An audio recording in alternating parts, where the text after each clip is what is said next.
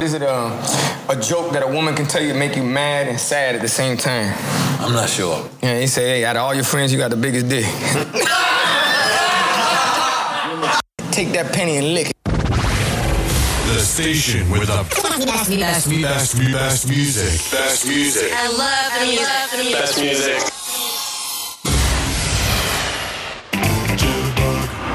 You're listening to Real Talk with the Boys. In your face, all over the place. We're online 24/7. 24/7. This is Tebow, the real bad wolf of Northern Nevada.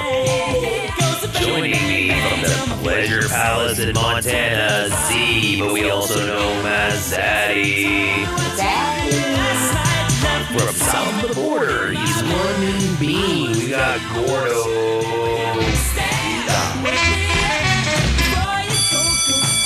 Classes in session. Open your books to page 68. We have Professor K. And for the next hour, we want to make you laugh, learn something new, and say, what if? This is Real Talk with the Boys.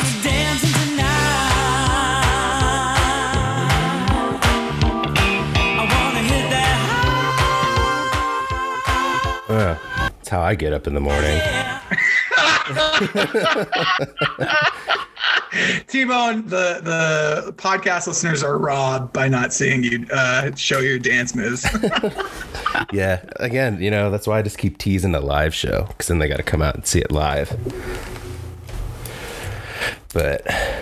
TBD. But I like to feel good. You got to start it off with a good jam in the morning. All our listeners out there on the air, internet, and radio waves.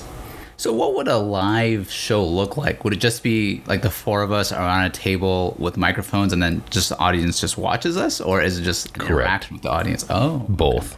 Yes. Huh. So if they wanted to yell or say stuff, it would all, again, it's just like how we do it. It's all live on the tape. Interesting. Mm-hmm. Like watch Drink Champs. And again, like if we wanted to add the whole fun side to it, it could be an interesting experience. Hmm.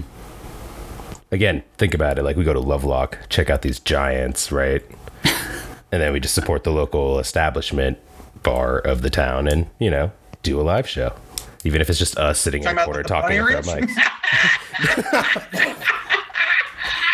I mean, we could probably get some interesting stories for the pod. They're like, I'm sorry, you want to do what? No one has said no. No one has said no. I just want to point that out.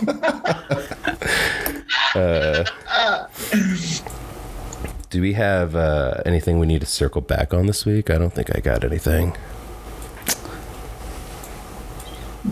All I have. Because I'm not going to sake bomb you guys if we don't need to sake bomb it,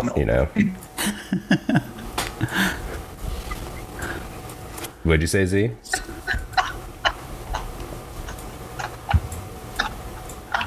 Hello?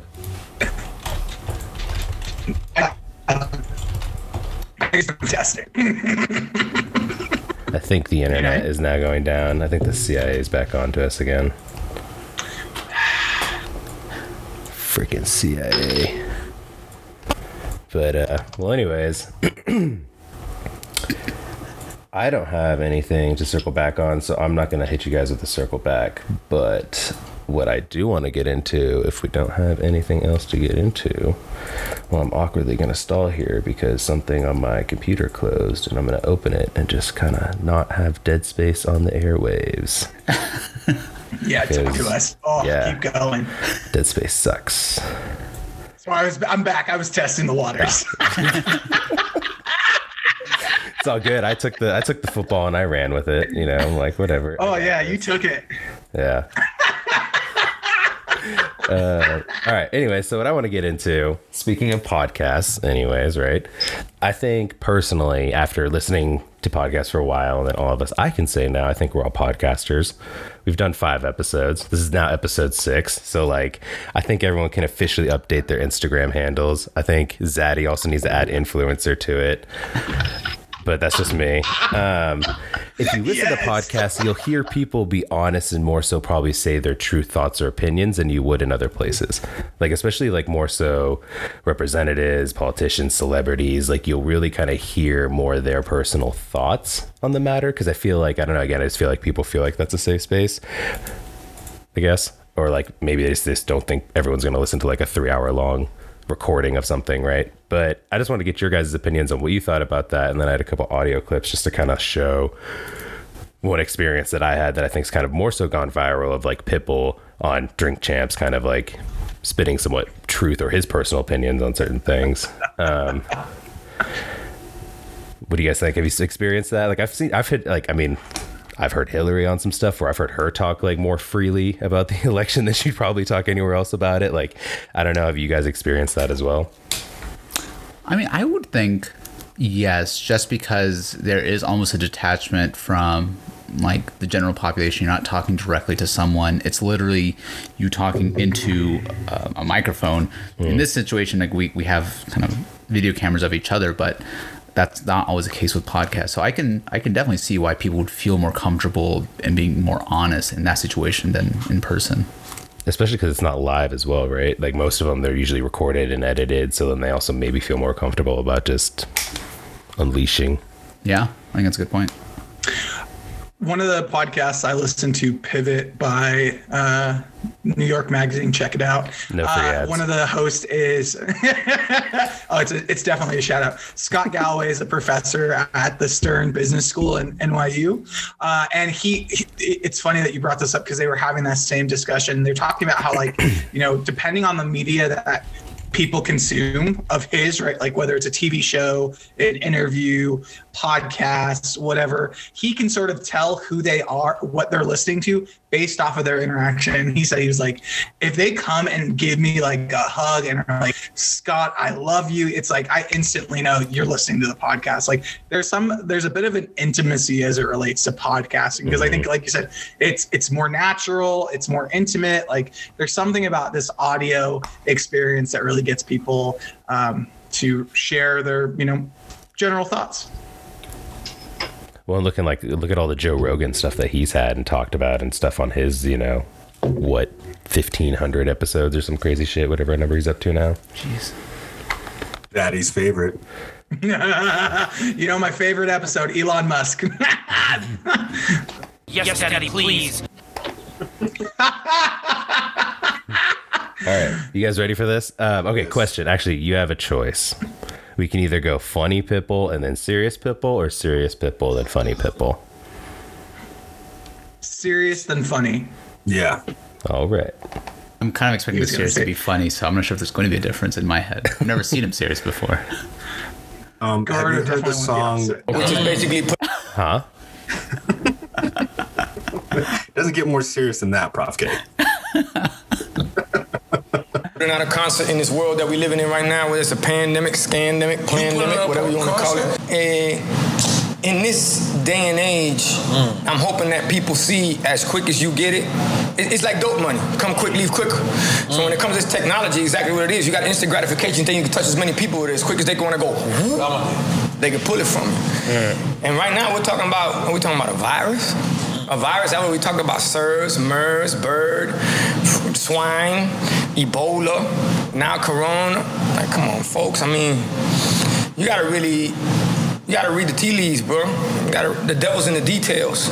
And with that said is, if you look at the recovery numbers on what we're talking about, I don't know what it is, but I guess the flu went on vacation on this year. Heart attacks went on vacation this year. Everything went on vacation this year when it came to, I'm talking about, what we're going through right now. Okay. And let's just call a spade a spade. And the reason I can have this conversation is because my family comes from communism. They fled communism.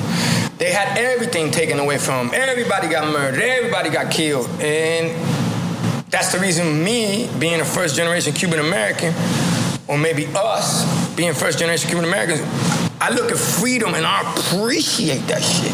I appreciate opportunity. I appreciate anything that you give me. All I need is a little slip, partner, and I got you. And that comes from the fact that when Castro took over everything, and I'm looking at what's going on right now, the only person here that's hot, 38 hot. It's Castro. He's going, y'all did it with a virus? Shit. Y'all took over the world with a virus? Y'all gotta be kidding me. Yeah, missiles pointed to the United States of America during the Russian missile crisis, during the Bay of Pigs and what they went on through. So this shit gets deep. The only thing is do you want to realize how deep it is? You know, that's the way I look at this shit. And even going into this, I don't know if y'all know about this, but might as well put it out there, especially in y'all show, because y'all got folks that need this more than anybody. We all need it. There's a rehearsal that went on before this whole shit. Is called Event 201. October 18th, 2019, this shit came out. It was ran by the Johns Hopkins University, which is in cahoots with Bill Gates, Melinda Gates Foundation. And this was a complete rehearsal of what we did right now. You can look at this up. They had a patent too, just to let them know their names and they had a patent for coronavirus. From 2004, they up like a patent. They names is on it. So therefore, you have a segment where it says segment financial, what we gonna do? Segment travel, what we gonna do? Segment, what we gonna do when it comes to online? And it said, if anybody is not a part of the narrative, we're gonna take it off online, which to me smells like communism. Yeah. So there's a little more to that, but like the next part he talks about it. I don't know if you guys remember all the CEOs that resigned beginning of last year, like Disney, Hulu, I forget what other ones he listed, like Microsoft. I mean, now we got Bezos now, but this was all last year before the pandemic. But I put in the show notes so our listeners can check it out too. But I put a lot of links to the stuff he was referencing because it's all researchable, real stuff. So me personally, I just feel like that's a clip that's gone around. I don't know if you guys have seen it or not, but I've seen it a lot on social media everywhere, just kind of like little clips on YouTube, just like snippets of that. But then when you listen to the full thing, even though it's like 3 minutes, you really get the full context. I've heard like the beginning and the ending separated from each other, but it's like interesting to hear from his perspective. Because like to me, I always thought of Pitbull as some dude who just came into the club scene, got some DJs and just like kind of rapped over it and just became like super rich. I didn't realize he like was a first generation Cuban American guy, came over here. Like he's got like a whole story through Miami. Well, like dealing with drugs. Like no, he was like a gangbanger. Like this whole story. It's like he used to be like a battle rapper, like Eminem style type stuff. And in Miami, I was like, it's insane to kind of hear his whole story. So I learned like excuse me, I learned a whole lot about him, and it was just interesting. But then when he broke down this part, it was just kind of like, I don't know. To me, I was like, you're speaking to my heart, Pitbull. Just preach the truth. So. So when he's talking about all these CEOs stepping down, was he saying they know something that we don't? Well, it was like you get out high and then you buy low. Oh, okay. So they retired before the market went down, and then when the market went down during like the shutdowns, and they were able to like invest and get more up on their dollar, kind of was what he was saying in the last like minute. Is this, and this is completely off topic, so I'll let you go, Zaddy. No, sir. Take the bait.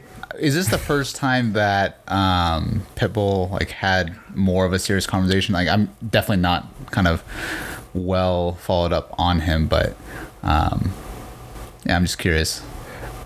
Again, for me, this is like kind of my first interaction of hearing him more than just kind of like, well, because I've like, when I used to work for one of the gaming companies, like casino gaming companies, he was like the face of Playboy. So he was like kind of there at our shows trying to like market off the Playboy, like slot machines and stuff, but he was always super high profile and high maintenance. So I always just kind of thought of him as like kind of a D, because I was just like, but like, I get it. He made it to this level. So like, why not get yours? Like, okay, I get that. So like now I have a different level of respect for him, because I've just kind of, again, I listened to him for like 3 hours basically, but it was, again, it's just interesting. But like, I always kind of thought of him as just like, again, that club guy that got into like club music when we were all kind of like getting, 21. And then it was like, now he's the face of like Playboy. And then that's kind of the last I heard of him.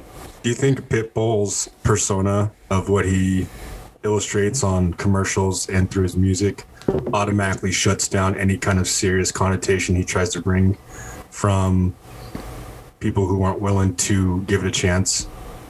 So like the thing that I like about like listening to this podcast, well, and again, that's like kind of why I wanted to bring a bunch of clips from it for you guys, because like taking these just out of context, you're right, like you're just like, why, like this dude just spouts off this stuff in like 3 minutes, right? It's kind of just like one of those like quick little videos you see. But like in the beginning, he talks about how like he's developed like schools. He's built like, I don't want to say how many schools because I don't know, but he has like his own private school, like charter school system that he's developed that they've built for like lower income kids, and just like kind of anyone can really apply though. But he talks about all that kind of stuff and getting involved and like growing business, and it like kind of evolves from him to that to then they like during the whole interview they're like drinking. So this is more like 2 hours in, so he's kind of pretty sousy at this point. He's just kind of like giving you what he's feeling. But oh, look, it's snowing. That's cool. Sorry, I guess my question is more so like that type of thinking. Like I think he said it, Event 201, or like the pre-planning stages. Like that's you know, that's a difficult concept for a lot of people to wrap their mind around. Yeah. So, and then you throw Pitbull's voice behind it as trying to explain it. Like, does that automatically shut it down for you, Zaddy, from the get-go? So I want to make sure I understand, like, what he was alluding to and what you were summarizing is he's saying, like, it's the powers that be sort of that create these pandemics, right? Or create this whole fever pitch of that this is an issue. Is that what you guys are interpreting it as? Yeah, that there's some coordinated effort, that it's not necessarily like there's just there's something behind the scenes, some plan of like some coordination to it. Because again, like getting into the details to give a little background on Event 201, it happened in October 2019, and it was just like it was just one of those like scenarios they do when they play out like a plague or pandemic situations, and they did it like, you know, in New York, ran this whole thing for like a week or something like that. But yeah, okay, no, he's just saying the coincidence of the timing. Okay, this is my thought. Like, I always appreciate T-Bone's conspiracy theories, and it does make us I know it came a little early today. It makes us think like, well, what if? But I just have a lot of skepticism around like all of these ideas that this was all a global plot to reduce the population and have Bill Gates put chips in our bodies. Like, I just, when I start hearing those sort of, you know, well, they planned it through, you know, this action they did in New York. Like, no, cities and governments are doing this so that they don't fuck up when shit happens. Like, this is what happens when the government isn't prepared, right? Like, if the previous administration had followed the steps that had been in place previously and followed the action and the playbook that they had set up, like, we wouldn't have had this mess. So I wouldn't say it's Pitbull that gives me any reservations. Like, yeah, I'm probably giggling a little bit, like, oh, Pitbull. But I don't think it's really related to the person that's giving content. I really, the one thing I took out of that discussion and I really struggle with, and again, this is their own experience, so I can't really speak to it, but I can speak to mine. Like, I'm a first-gen American. My family's from the Middle East, and I always struggle when, like, we hear these people from, you know, some of the Latin American countries, Cuba, and they sort of reference these communist regimes and say, we can't have this here. And I agree. I don't want Castro. I don't want Maduro, but like they are making this like huge leap from a discussion about medical healthcare reform to like the government's gonna kill you. Like, I'm just like, all right, let's take a step back. Like, we're talking about like, how do we reduce prescription prices? Like, and that's where I get frustrated because they give an easy talking point to some politicians that can be like, yeah, we don't want to be Cuba. And it's like, no, we don't. But like, we want to not spend so much money on healthcare. So that was what my focus was. So I'm open to listening to other thoughts, but you know, I don't know. I do just want to say, T-Bone, there was a pause when you were talking about how he was a rep for your company, and you said he was the high, and I was like, oh, so he was high, and then you were like high profile, and I was like, oh. Well, because I was debating between profile or maintenance. I wasn't sure which one to go, so I said both, but yeah. You have great pausing that makes me think like, where are we going? I got to keep you on your toes. Absolutely. What about you, Gordon? Where are you standing on that? Do you think he legitimizes it, delegitimizes it? I'm working really hard to remove the initial stigma I get from people's voices from taking away from the message, because that's always been a struggle for me.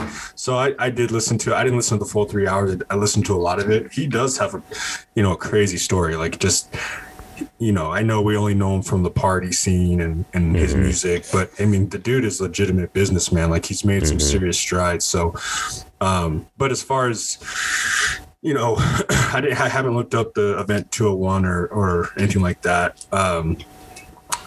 So I don't want to immediately, I also struggle to put 1 and 2 together when it comes to this kind of situation, because people have died, and it's just so sad on the mainstream, whether there is a underlying theme that we'll never find out about as it relates to population control or political control, whatever the case is.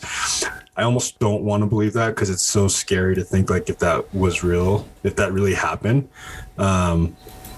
So I don't know. I respect Pitbull for the business side of what he's doing. But even if it wasn't Pitbull, it's tough for me to truly wrap my head around the thought that, the past year has been a plan in the works for years upon end. I don't, it's just scary to think about. Did you guys watch the New World Order thing that Tony and I sent you on Instagram? No. Don't worry, we'll get into it eventually. Yeah, you guys should watch it. I know it's gonna, you take it step by step. Maybe 5 minutes by 5 minutes. Yeah. So. Gordo, can I ask which message is that? Because I feel like we said, is it a week, 3 months ago, or a day? And even regardless, it's okay. I'll resend it to you. Okay, yeah. And maybe for the listeners, we can put in the show notes as well. Yeah, no, I should be able to add a link to that. I'll figure that out. The one thing I just kind of want to put on the tail end of this is just for me, my experience is that I know about this stuff. So hearing him say it, it's for me, it's these are real events that are real facts. This isn't what you're I feel like the mix and the kind of conspiracy part of it all, and you can get into this is more FDA psyop type stuff, but when you talk about Bill Gates and the putting chips in people to microchip them, yeah, that's the extreme. But then we have the reality of a real event like Event 201 that actually happened. So for me, he didn't say Bill Gates microchipping or any of that stuff. He said Event 201. He said the patents which people had before listing COVID-19. So it was just again these facts that you see that, to me, again, it's not conspiracy theory stuff saying, oh, they're trying to kill all of us, or you know what I mean? So that's kind of, I just want to differentiate the two there, because that's where I feel the problem is all that gets muddied in. So then you don't know what's truth or not. Right. The other part of it for me is of course it's scary to think yes, people are controlling everything and it's all just wonder, some big Monopoly type game type thing. But for me, if you really think about it, all the other stuff I think is more so negligent. It's all about money. Really, at the end of the day, I think it's all economics when it comes to this stuff. So all of this stuff aside, you always follow the money. I think you kind of usually find the answers on a lot of this. But that's just what I wanted to kind of differentiate at the end is what Pitbull talks about are only at least what I consider to be facts, because those are true, real things you can verify. All the other kind of crazy stuff is, again, yeah, it's just where people go. Bill Gates sound funny, and he goes, so they're oh, he wants to microchip us because he created Microsoft, and you're just yeah, okay. Microsoft that's yeah, right. How do you not see it? Yeah, exactly. So that's my thing, is I just want to differentiate is again and I know it's hard sometimes to listen to Pitbull and some of the stuff that's kind of going on, and again, they were drinking when he was talking about this, but I put this stuff in the show notes so that you can go and look for yourself. I mean, I'm not going to just throw this stuff at you and not have some stuff to back it up. So do you guys want the fun stuff now? I got some really hilarious stuff from his interview to lighten the mood. I really thought that was the funny stuff. No. This is serious funny. Look, we live in a world of criticizing thinkers. I come from a world of being a critical thinker. I like to listen. I like to look at shit, break it down, and then so when someone get to talking shit, you go, okay, that's cool. I appreciate that, and I acknowledge your opinion. But what about this? And mind you, what I love about this is we can actually have real conversations without the bullshit that's going on in the world right now. Right. But I love to show people, especially in this society, for the bitch-made motherfucking pussy boys, to be honest with you, that instant gratification does not exist. So therefore, to be 15, I've been 20 years in the game. You've been in the game, what, 25? And I'm at Hooters in Coconut Grove with Eddie. He takes me, I'm 16 at the time. And I tell him, nah, I don't need no pussy. He said, you don't need what? He said, nah, listen to me, partner. You're fucking Cuban. Not only do you eat pussy, you eat ass. He told the Hooters, this beautiful girl, he's like, bring me a penny. Episode title. This nigga's a real nigga. I ain't gonna hold you. She said, bring me a penny. He said, bring me a penny to her. So she brings a penny, and he put the penny on the table. That's why I roll with a penny. Look at the penny I got. Boom, he roll with a penny. I said, what's that? He said, take that penny and lick it, motherfucker. That's what it tastes like. That's right. I said, I'm not licking that shit. He said, hey, lick that motherfucking penny. I said, that's what ass tastes like. Okay, I'm done. So, speaking of economics, transition. Hey, all of those I put all that together just for maybe possible show titles, so sorry. I think one thing that we've kind of all been more aware about is kind of the housing situation. All of us are from like the same area, but I think the U.S. as a whole is kind of seeing the impacts of not only COVID, but kind of, I don't want to say post-COVID, but kind of the later effects of COVID as well. So there's a lot of reports that have been coming out looking at the housing market, and some places like the prices are just skyrocketing like crazy. So I know for like the Reno Sparks area, when looking at overall like housing supply for the range of less than 300,000, there's only a 5-day supply when they're normally a good range is supposed to be around a 6-month supply of inventory. And as the price range goes higher, there's more and more supply or higher inventory, but still a very, very short number as a total. So I think as of January, the median price that was sold in the Reno Sparks area or the Reno area was $500,000. And when you think about like the general population that lives in this community, like that's pretty unaffordable for the majority of the population. And so when it comes to ensuring that there's affordable housing that's available, I think it just gets really complicated. So I just want to get your guys' thoughts of like if you guys have seen something similar, or if this is not like a situation that you're not seeing in the communities that you're living in, or if you have solutions. I think I'd love solutions as well, but I'm sure if they haven't solved it, then we can't solve it maybe. But who knows? Maybe I'm wrong. Oh, no, we have the answer. And I'll solve it real quick. No, I will say just given my career, I've gotten a chance to live in a lot of different states over the couple of years and different areas ranging from large metropolitan areas to smaller towns. And I would say in every area I've seen, there is a housing crisis as it relates to supply and demand. And I think it's just a matter of how can we really reinvent the idea of housing availability. One thing you talked about, Prof. K, is the affordable housing crisis. And one of the things I hate that comes in with that discussion is the immediate just like, and I think it's inappropriate regardless, but the immediate mindset of we're talking about poor people. Like first and foremost, we're talking about housing so everyone can afford it. I think there is a large conversation of why is housing not available to poor people? But when we say affordable housing, we're talking about for every range of income. I think for the most part, we're all fortunate to be in, middle class and financially stable. And, buying a house in today's markets is challenging. Like even with my financial security, I don't think I have the means to purchase a house.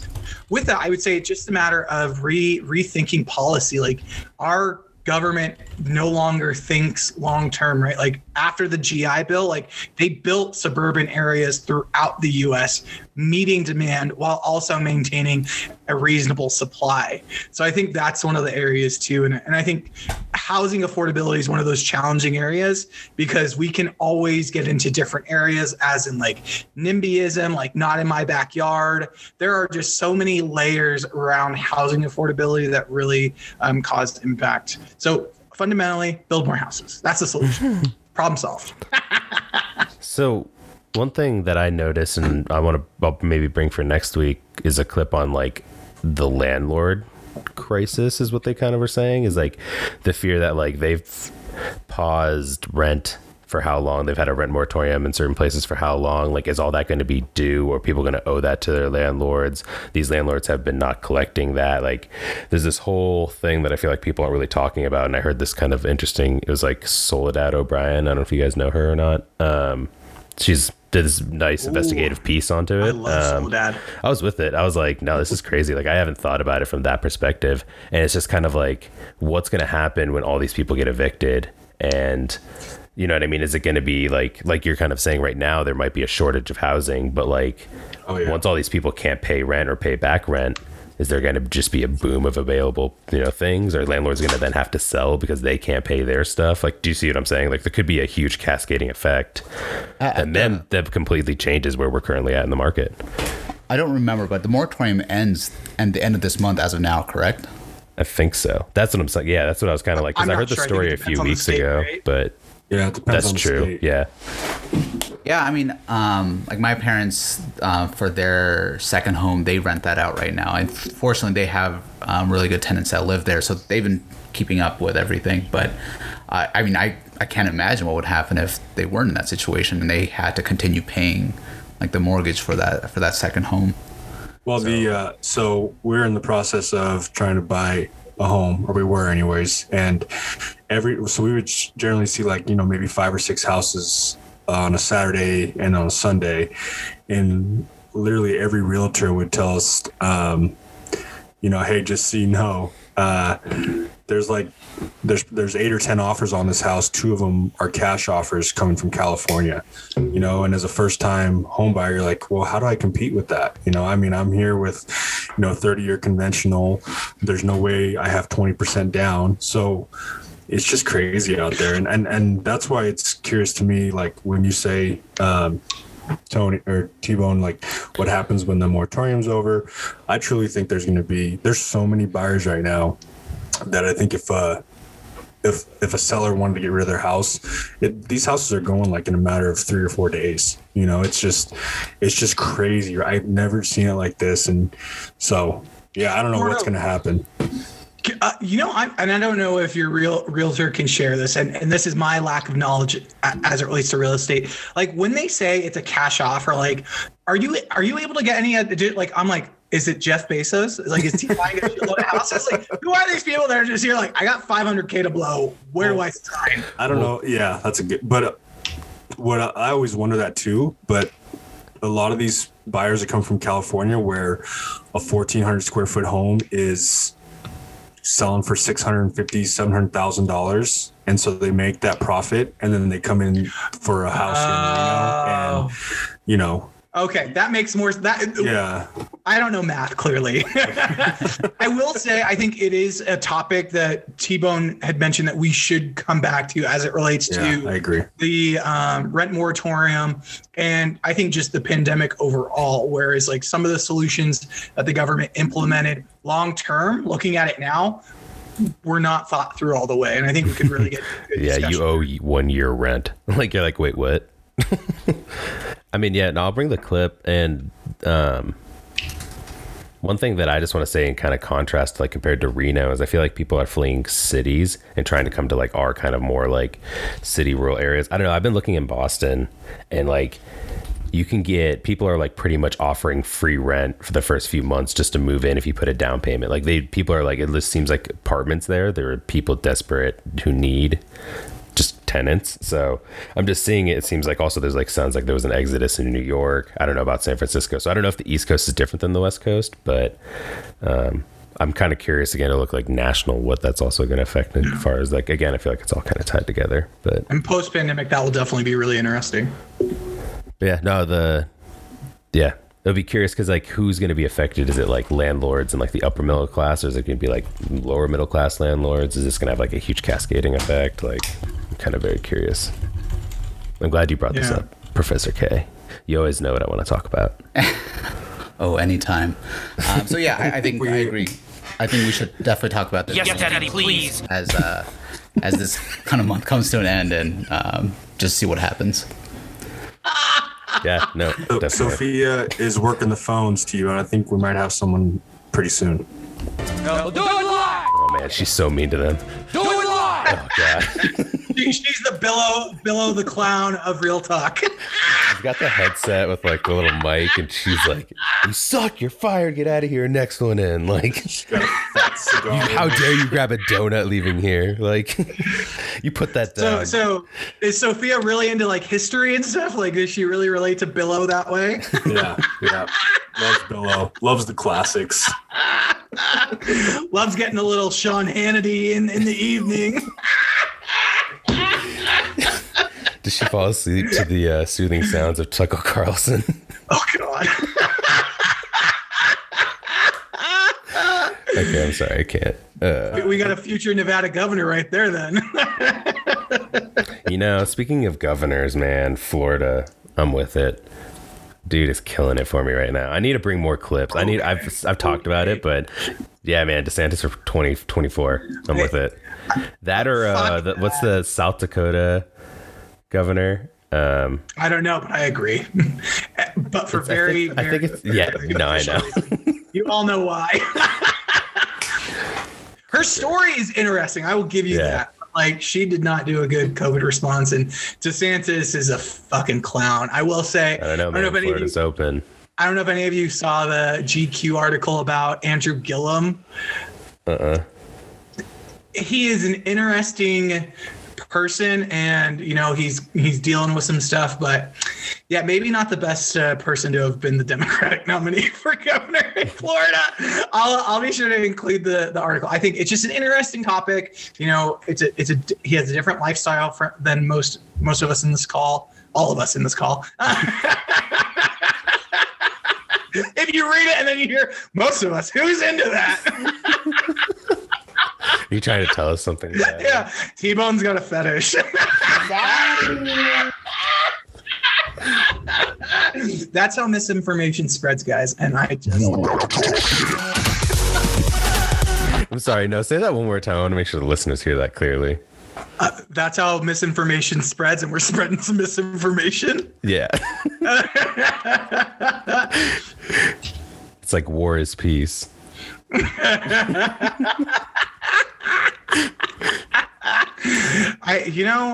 Sophia does really great at managing the back house, but I will say sometimes she sort of drops the ball on these muffins, right? It's true. I have yet to have a muffin. I think she likes to take care of herself first, right? Priorities. We might have a mystery caller, right? Sophia's saying there might be somebody in the waiting room. Oh, it sounds like yes. All right. It looks like they're sending over the call, sending over the lines.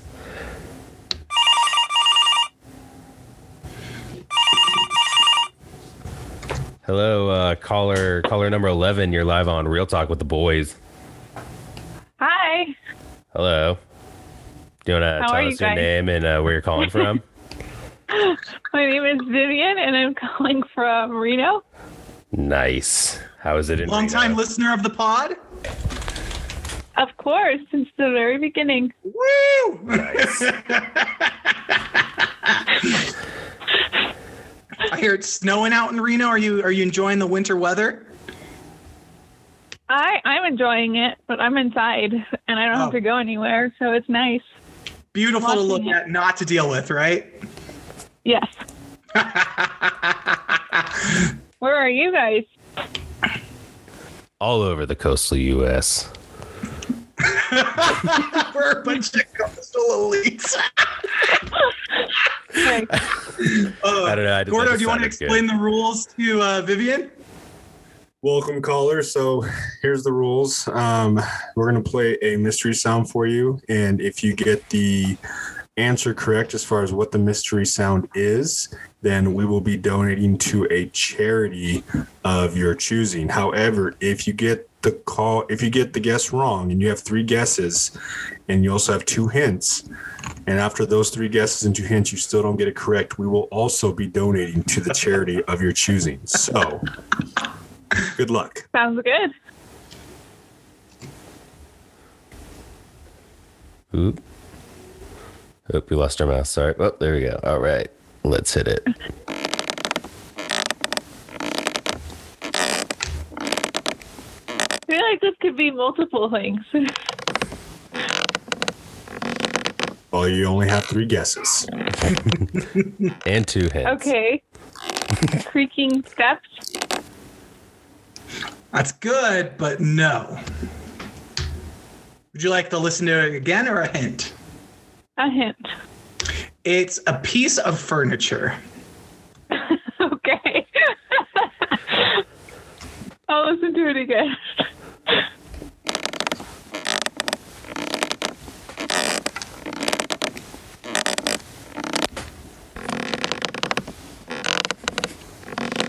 Are there people on the furniture?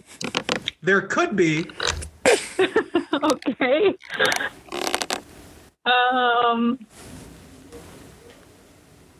Is it a rocking chair? Wow. Oh my God! Did I get it? Yeah. You win. I'm very impressed. You did it. You won, caller. You got that. I'm glad I got it because my next guess was, I don't know if I could say it on here. That's why I wanted it. That's why I wanted it. I got the second option first. Oh, that is amazing. Good job, caller. Where would you like the donation to go? Which charity? Oh gosh. I would like it to go any charity. Anyone you want. Any charity. I would like it to go to the Center for Exceptional Children. Ooh. Vivian, would you mind sharing what that is? Yeah, so it's just basically an organization that helps children who are exceptional. So any children who have disabilities or delays or and their families. So it's a large organization. So it's composed of family members, the individuals impacted by the disabilities or the delays, and it's also composed by professionals hoping to make changes in that area, in that field. That sounds like an amazing organization. Awesome. Thank you for selecting that. Well, thank you guys for donating. Yeah, absolutely. Thank you for subscribing. Tell your friends, rate and review. Smash that subscribe button. All right. Thanks. All right. We'll thanks, caller. Thank you, caller. Bye. I just want to say we all were dumbfounded. Like, there was a literal pause of like, what? I was totally expecting the other answer. I wasn't expecting her to just get it right.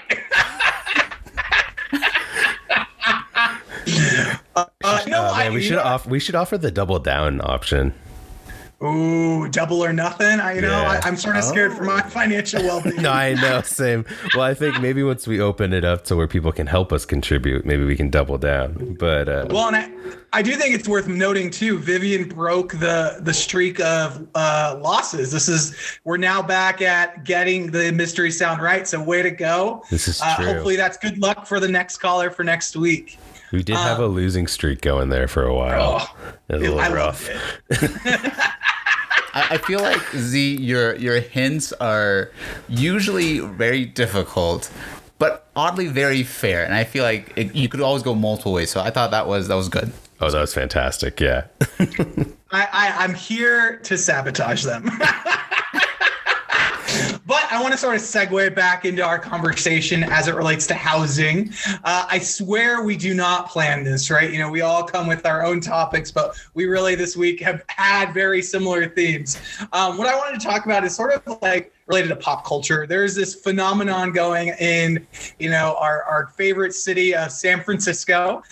There is this artist known as there's this artist Danielle Baskin, and she's been doing this sort of interesting art project where she is putting verified check marks on houses, right? So they're giving the verification of like, this is a verified house, and again, it was really more of just like an art purpose, and it's now become like a thing people want to do. And like what I find most interesting about this is that like it's $3,000. Like I support her in hustling and being able to get people to spend that much for a piece of art that I'm really like, I think we could go to Michael's and get the same result.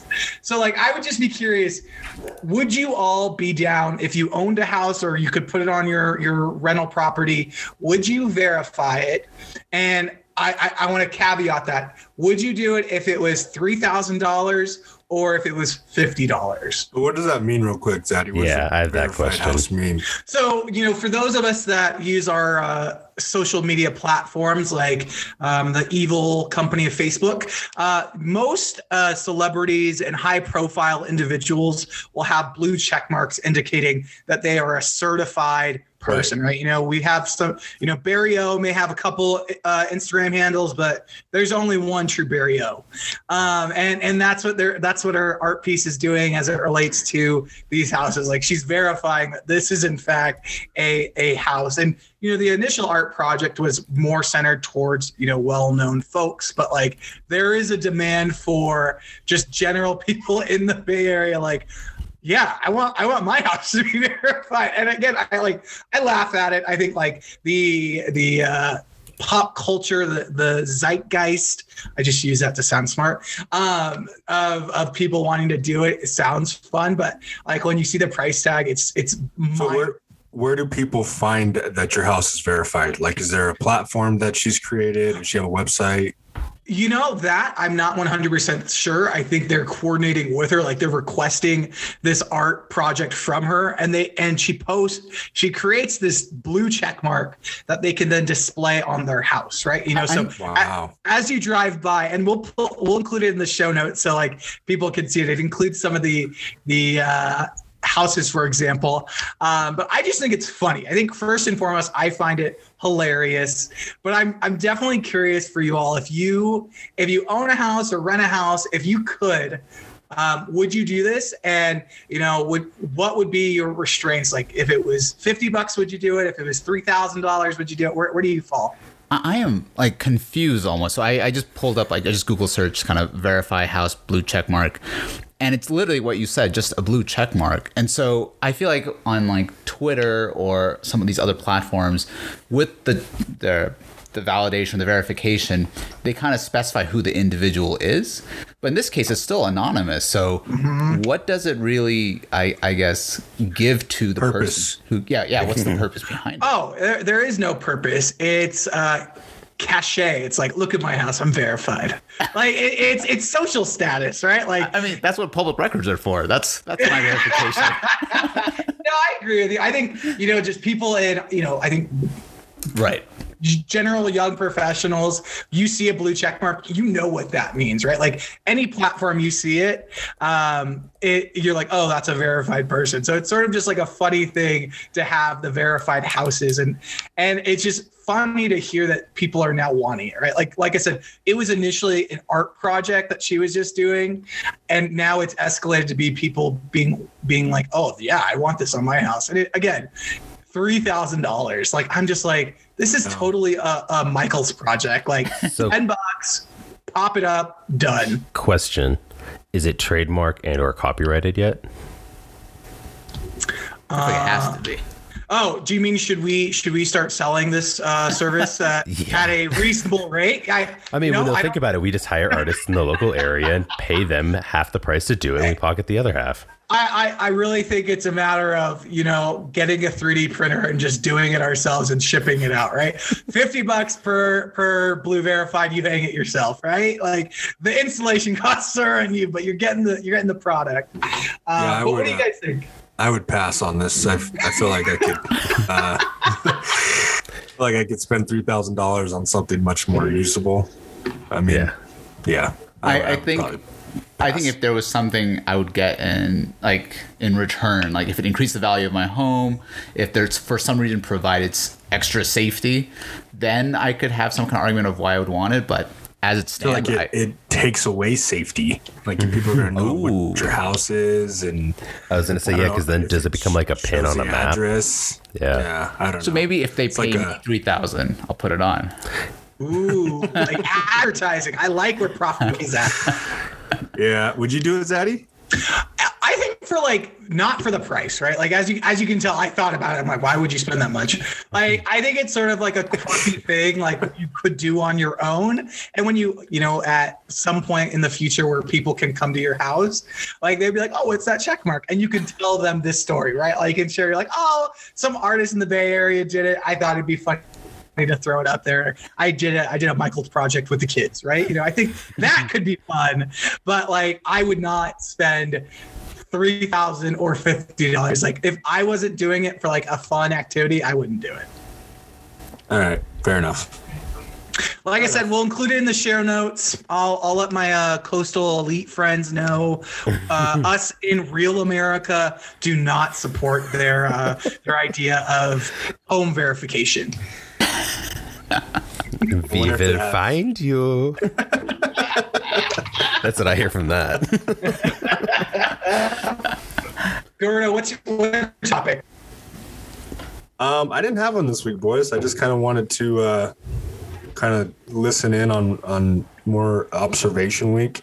It's a busy week, so I wasn't really too prepared on any one thing. I know the Gina Carano thing drops somewhat later in the week that I might table for next week just to get more discussion around it. I saw that Prof K shared that the Daily Wire has hired her to make a movie. I also saw that cancel Disney Plus was trending on a lot of social media. Yeah.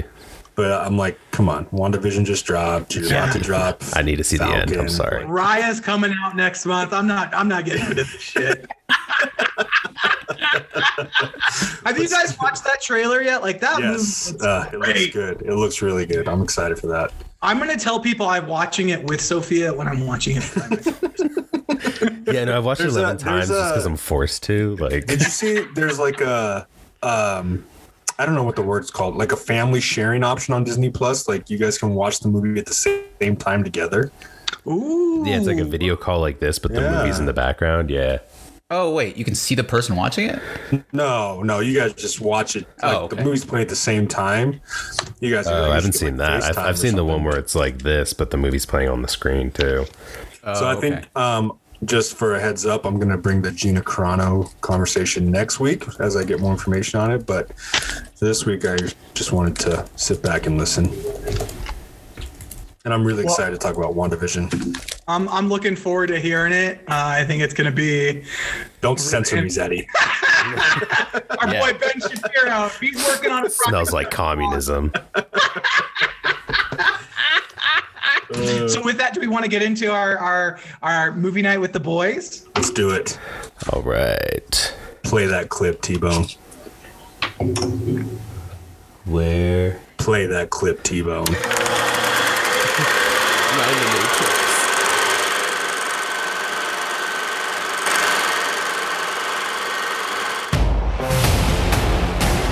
The Black Panthers are forming a rainbow coalition of oppressed brothers and sisters of every color. Their aim is to sow hatred and inspire terror. I will learn all that I can. These ain't no terrorists. You can murder a liberator, but you can't murder liberation. You can murder a revolutionary, but you can't murder revolution. And you can murder a freedom fighter, but you can't murder freedom.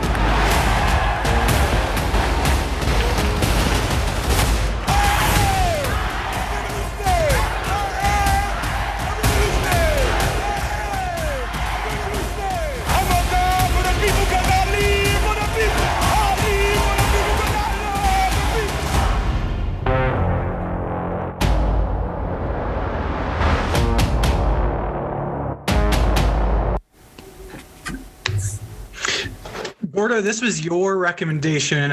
What were your takeaways after watching it? It was sad. I think it was. I think that was the overall theme that I got from it. Just, you talk about how divided of a country are now. And then just to look back at what it was like then. It was just sad, you know. It was, admirable. I think also on Fred Hampton's part, as far as just to have that much passion, at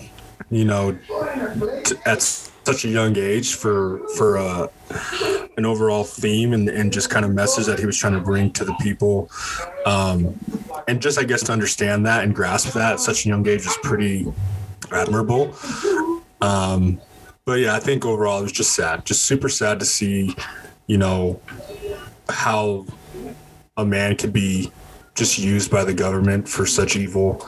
I don't know. It was just sad. I'm glad we watched it, especially for Black History Month, and just to see that insight, because you read about the Black Panthers, and I know this was a movie, but I just think it just shows, that what Fred Hampton was trying to do back then, it's still in a lot of ways still trying to be achieved right now. But yeah, just sad. Good movie, I thought, but sad. On a scale of 1 to 5, where do you rank it? I thought we were at 10. I thought we were on 1 to 10 last week. The beers are getting to me, boys. The beers are getting to me. 1 to 10, where do you rate it? That's what I said last week. We have so many damn rating scales. One movie's 1 to 10, 3.7 out of 5, and then it's a 3.7 out of 10. If I don't have a drink in me, it's on a scale of 10. If I have a couple beers in me, it's a scale of 5, baby. I would give this one a 7.7. Not bad. I liked it. It was good. Yeah. I would give it a stamp of approval as a watch, especially in Black History Month. It's a well-deserved watch. I was really surprised to find out that Fred Hampton was 21 years old when he died. I know, crazy. Like when I put that in perspective of kind of what we were doing when we were 21, that don't do that. Yeah. We were starting different kind of revolutions that involve fish bowls, baby. What kind of blew my mind was the ending, all the information they put about the guy, the informant who ended up once the story came out in the 90s, ended up kind of taking his own life like that. That was super sad. It just kind of to me was it like the whole time you could see through the movie, I felt like they did a good portrayal of showing his internal struggle between the two. But at the same time, I feel like just that ending, it's just kind of all those years he lived with it, especially after even he stopped. And then then it's just once he told the story, then he kind of was I don't know. I had it just rubbed me wrong when I heard that. But that's how that guy did it. It was just it was the title is very fitting. He was very much so Judas. So it's and just after you watch it, you get it. You're like, oh, yeah. That whole same idea. So it's that kind of was mind blowing.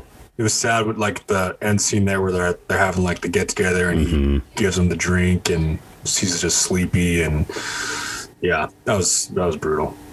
I mean, it's not a horrible way to go, I guess, because at least he was out, but still, that's just dirty. Well, I think what was the worst part was that last where the end credits there where they were telling you how one bullet was fired from the Black Panthers and 99 from the people that came in, but 7 of them got charged with attempted murder, and that's so bad. That's so sad. I think that the parallels or the contrast they provide between the character that played Fred Hampton and Bill O'Neill, where Fred Hampton kind of saw the bigger picture and was trying to push the overall position, but Bill O'Neill's character was more so self-centered and trying to focus on himself and trying to get the greatest good for himself, so he didn't have to go to jail or prison for 5+ years.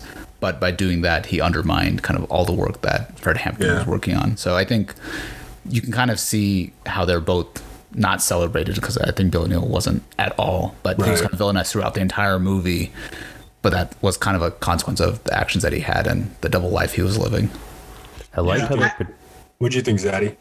I mixed feeling. I think it is a good movie to watch. I would say to get historical context and get information around it, I definitely recommend it. But I think, as you guys have recognized, I love to zone out in movies. I don't like to think, and this movie just brought up a lot of thoughts, emotions, ideas.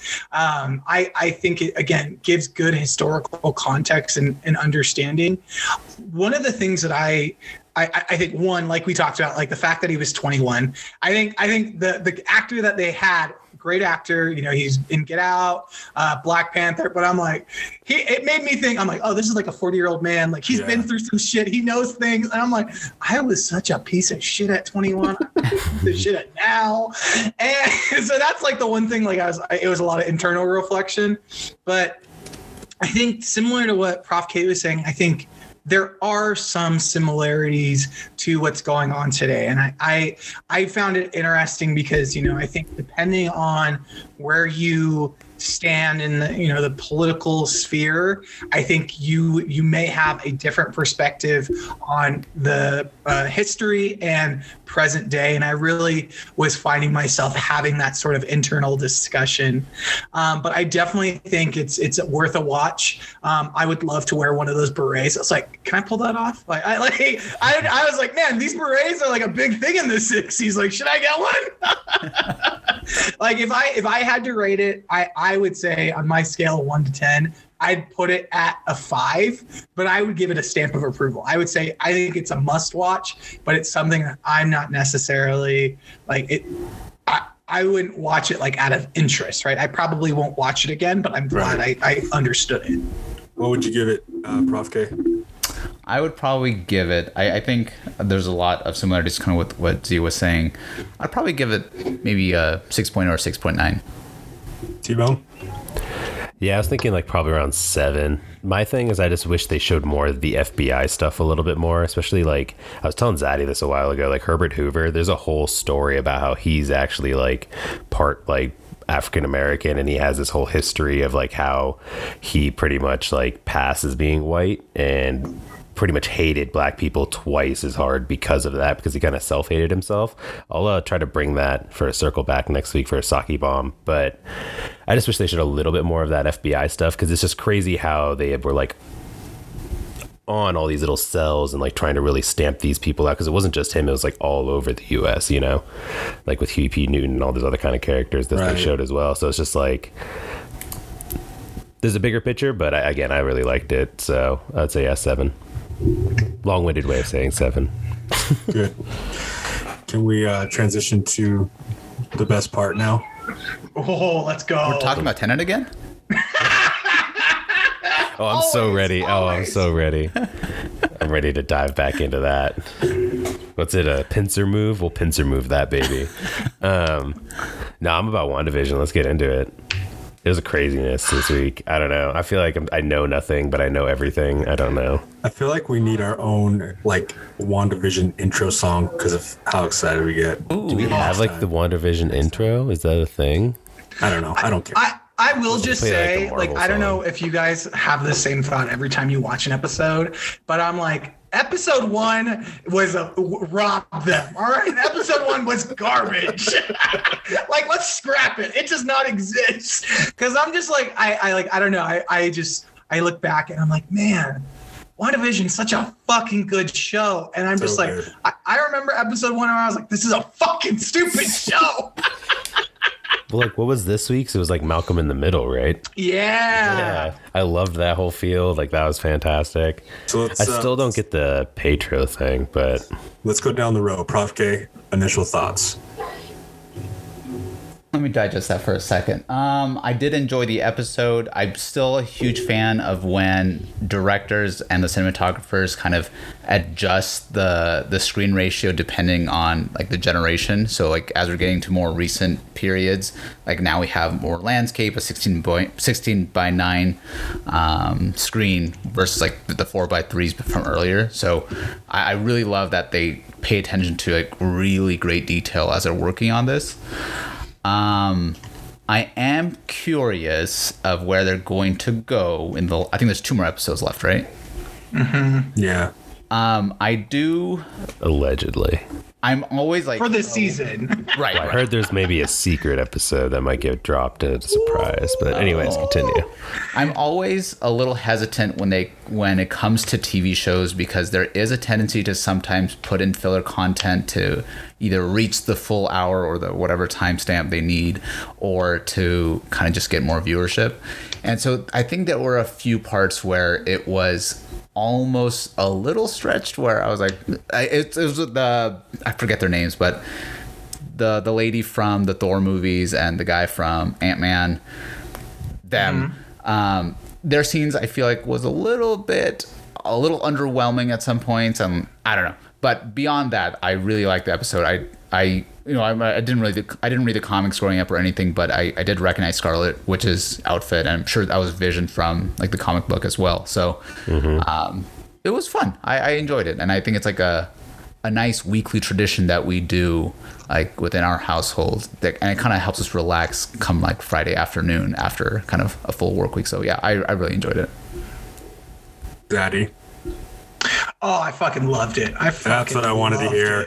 Let's go, boys. Let's fucking go. I love how Prof K is like, yeah, this is something I know. As Prof K is giving his reviews, like, God, dude, I need an intense answer right now. Well, also, like, and I shared this with T-Bone yesterday. Like, I couldn't sleep on Thursday, so I was up around 1:30, and I was like doing the math. I was like, if it's dropping at 3 a.m. Eastern time, I'm one. Oh my God, it's available. So I watched it, and I was like, oh my God.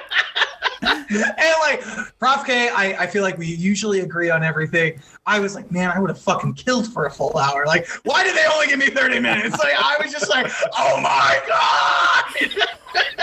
So good.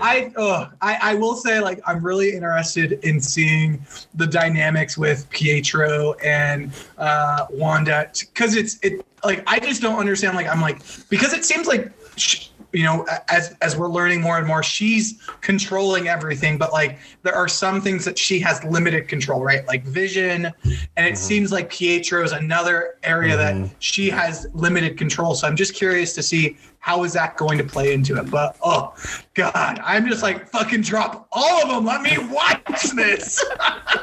Stop teasing me. I can't handle it. Oh, it's so good. What did you think, T-Bone? Oh, yeah. No, Sam, I loved it. I mean, every week I'm just like, I just find Professor K's comments a little funny because I feel like last week everyone's kind of saying we want more sword. So then they gave you more sword and it's like, I don't want this. I want other stuff. But I found all of it great. I mean, it was a little boring with that. I wanted more of the WandaVision stuff. Like seeing what happened to Vision was just like, it was just, again, it just kind of provided us with information. Like he is dead or not really existing, but he is within that realm. But then at the same time, that one lady's blood was changing. So like you said, I feel like I don't know, I'm torn on the idea if it's Wanda or not Wanda. Like, yes, Wanda can control stuff in there, but something else is changing things and happening. And I'm kind of curious again if it's just like some multi-dimensional thing. Again, with the teases of people who might be showing up, it's like, I don't know, who knows? This is getting like really weird and crazy, but the whole flashing to dead stuff is like, I'm also very like, I don't get it. But do you think we're going to see a blockbuster Avenger character in these final 2 episodes? Ooh. I think in the final one for sure. Yeah, I think that's a good. Maybe like an intro to Falcon and Winter Soldier. Maybe not like a Steve Rogers, but like one of the guys that are doing the next series, right? That when could does be Falcon a good intro. release? Isn't that like next month? I would say it's pretty soon, yeah. So the last episode of WandaVision will be February 26th, right? Like 2 weeks? Yeah, 2 weeks. So? Yeah. So yeah, then maybe that's actually a really good point. When you think about it too, you need to wrap up this episode ideally. So who's powerful enough to handle what is now basically a multi-dimensional cube? Like, you know, the thing expanded. It was like, so like, I don't know. You need some Avenger level type stuff for this. For those of us that have watched Game of Thrones, we know one season doesn't fucking wrap shit up. All right, I feel like they're gonna pull let's get you to think where we're going. And Gordo, I'm sorry that I'm stealing the talking stick, but I just want to highlight 2 things. Daddy. One, Prof K, I'm sorry we're all yelling at you and telling you you're wrong. And 2, I love the fact that we're all sort of getting things right. Because like when Vision, again, this is spoilers, you all should know this at this point. Like when he was stepping out, I was like, oh, he's dead. But I'm like, what if he's not dead? What if he's alive? Oh my God. And then I like felt very satisfied that I knew it. And I was like, oh, okay, I got something right in the series. It's going to be crazy to see what characters are going to be like doing now that she expanded Western, yeah. You know? Yeah.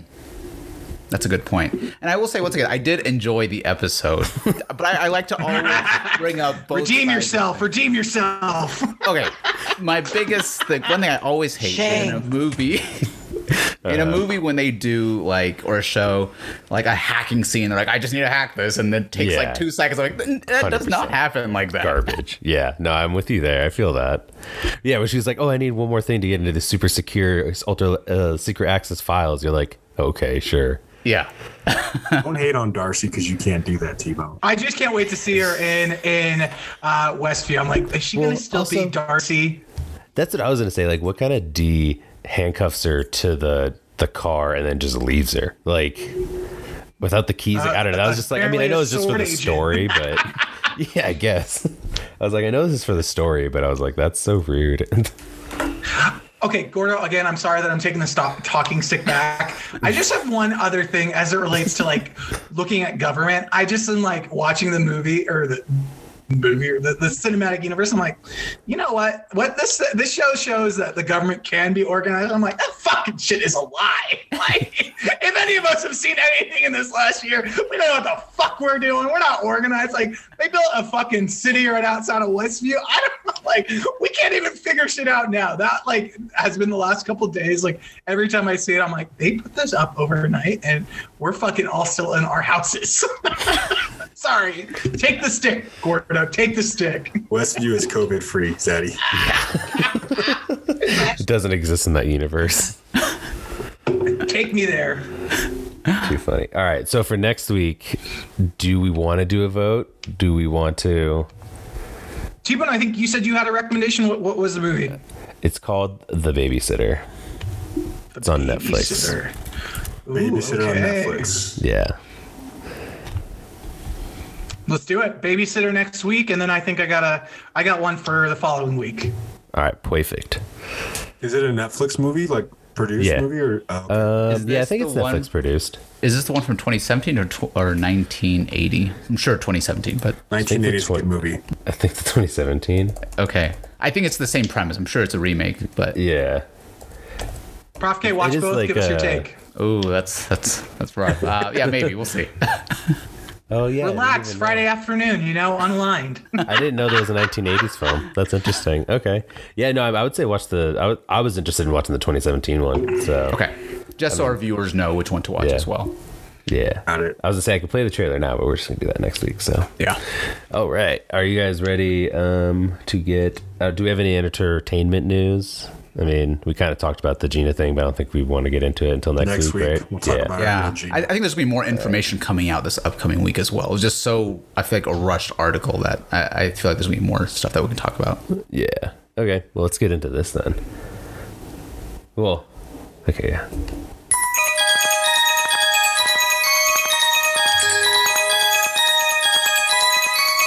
And honestly, it probably should have been switched my Pitbull clip in this clip, but it is what it is. So all of it's just don't trust Big Daddy government.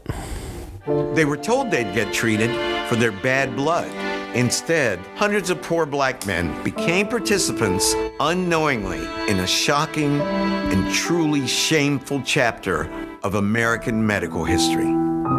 In 1932, the United States Public Health Service launched an unethical research project to examine the effects of untreated syphilis. The project was called the Tuskegee Study because it recruited 600 black men living in Tuskegee, Alabama.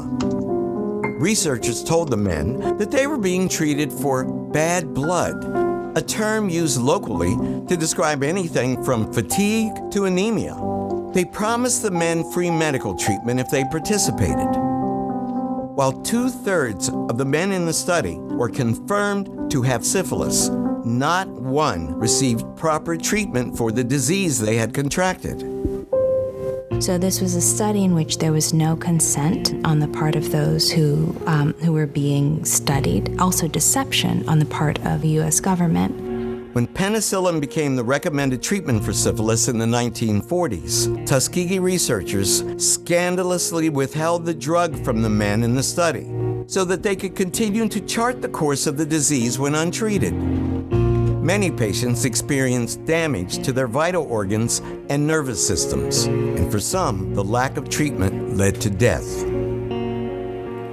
The great shame of the study is that the men thought that they were being treated. Treatment was withheld from them, even after it was very clear what kind of medical treatment would cure them of syphilis. In 1972, an Associated Press article exposed the Tuskegee study after one of the participants brought the story to a civil rights attorney. Only then, after 40 years, was the study brought to an end. The case was settled out of court for $10 million. This long history of medical experimentation on African Americans creates a sense of distrust, a distrust of doctors and physicians, a distrust of medical care. In 1997, President Bill Clinton formally apologized to the victims of the study. The president's apology was a welcome first step, but we still have a long way to go before the legacy of mistrust of science within the Black community is fully overcome. So for a long time, this is considered like a conspiracy theory. Again, it ended up being true. And the woman that broke the story, there's a whole awesome story too about her as a woman that ended up kind of researching this and breaking the study. But I just wanted to bring it in because, again, like Gordo brought up, that it's like Black History Month. And again, like just this was something that was very done, that was very, I always consider evil, but that the government just kind of did during this time, again, that we saw with the movie that we watched this week. It was just kind of like trampling on people's rights and just kind of like doing whatever they wanted in the sake of name of Big Daddy government. So yeah, and there's, like, from the public health perspective, there's been huge ramifications since this study. There's been a lot of distrust recently, right? Right. There's been a lot of distrust in the African American community for vaccinations and just general treatment. And those ramifications, like, we're still going to see those effects decades from now as well.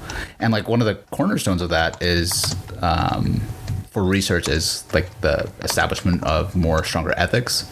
So things like informed consent, beneficence, equipoise, and like IRB to actually overview a study. So one of the big things for beneficence, I always mispronounce that word, it's not to practice evil or do harm. Mm-hmm. One should prevent evil or harm, remove evil or harm, and one should practice good. And so for research, there should always be a balance. And this is why in a lot of studies and a lot of clinical trials, once a medication or treatment is proven to be effective, they stop it and give it to everyone. And that's not what they did here. So this is just a really good example of kind of the horrible things that have been done in the past. But now there's way more oversight to prevent things like this from happening in the future.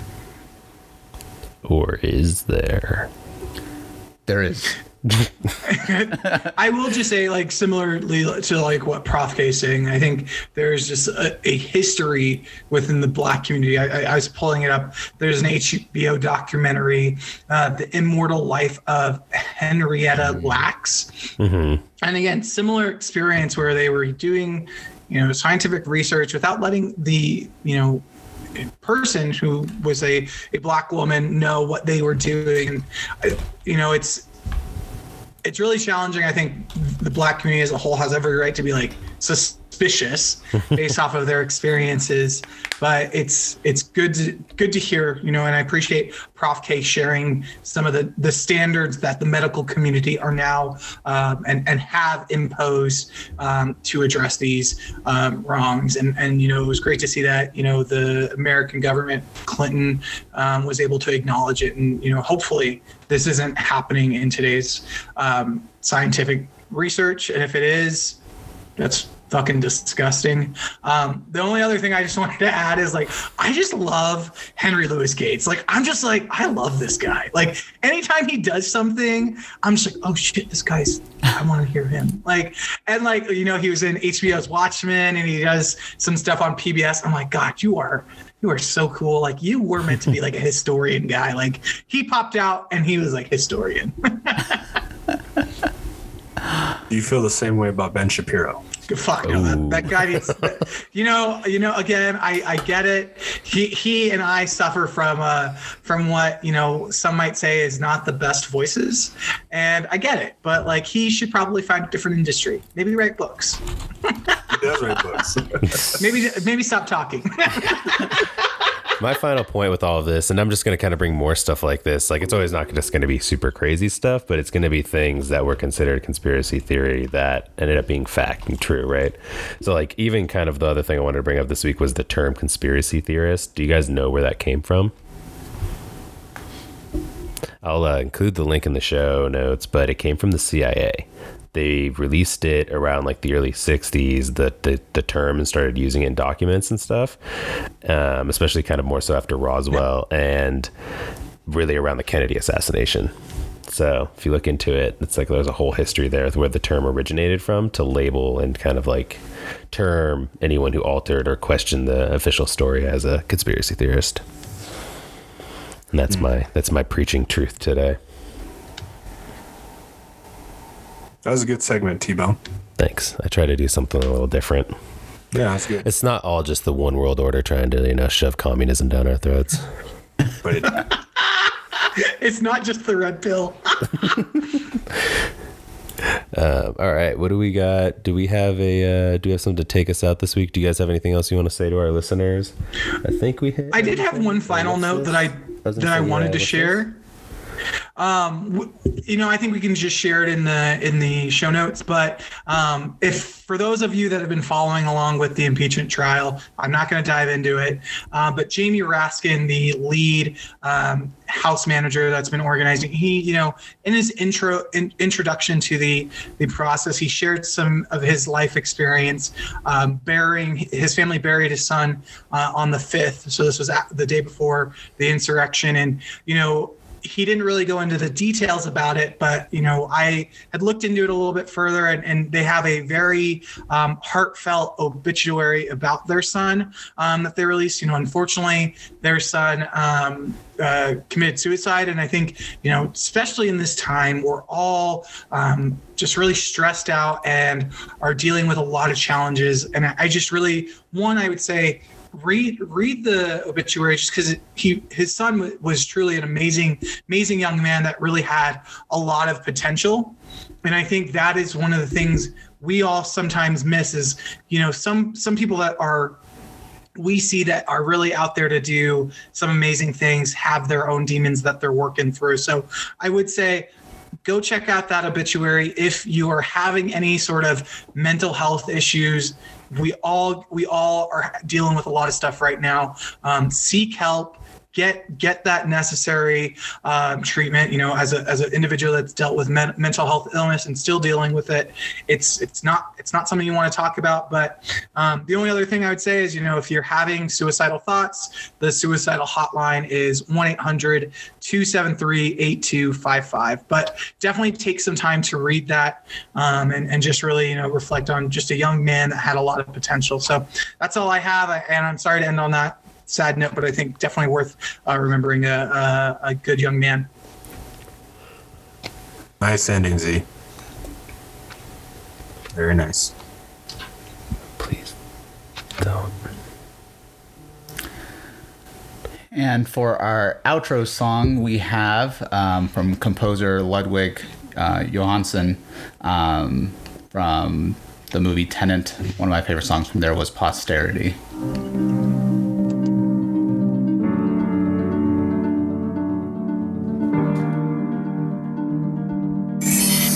In your face, all over the place. We're online 24/7.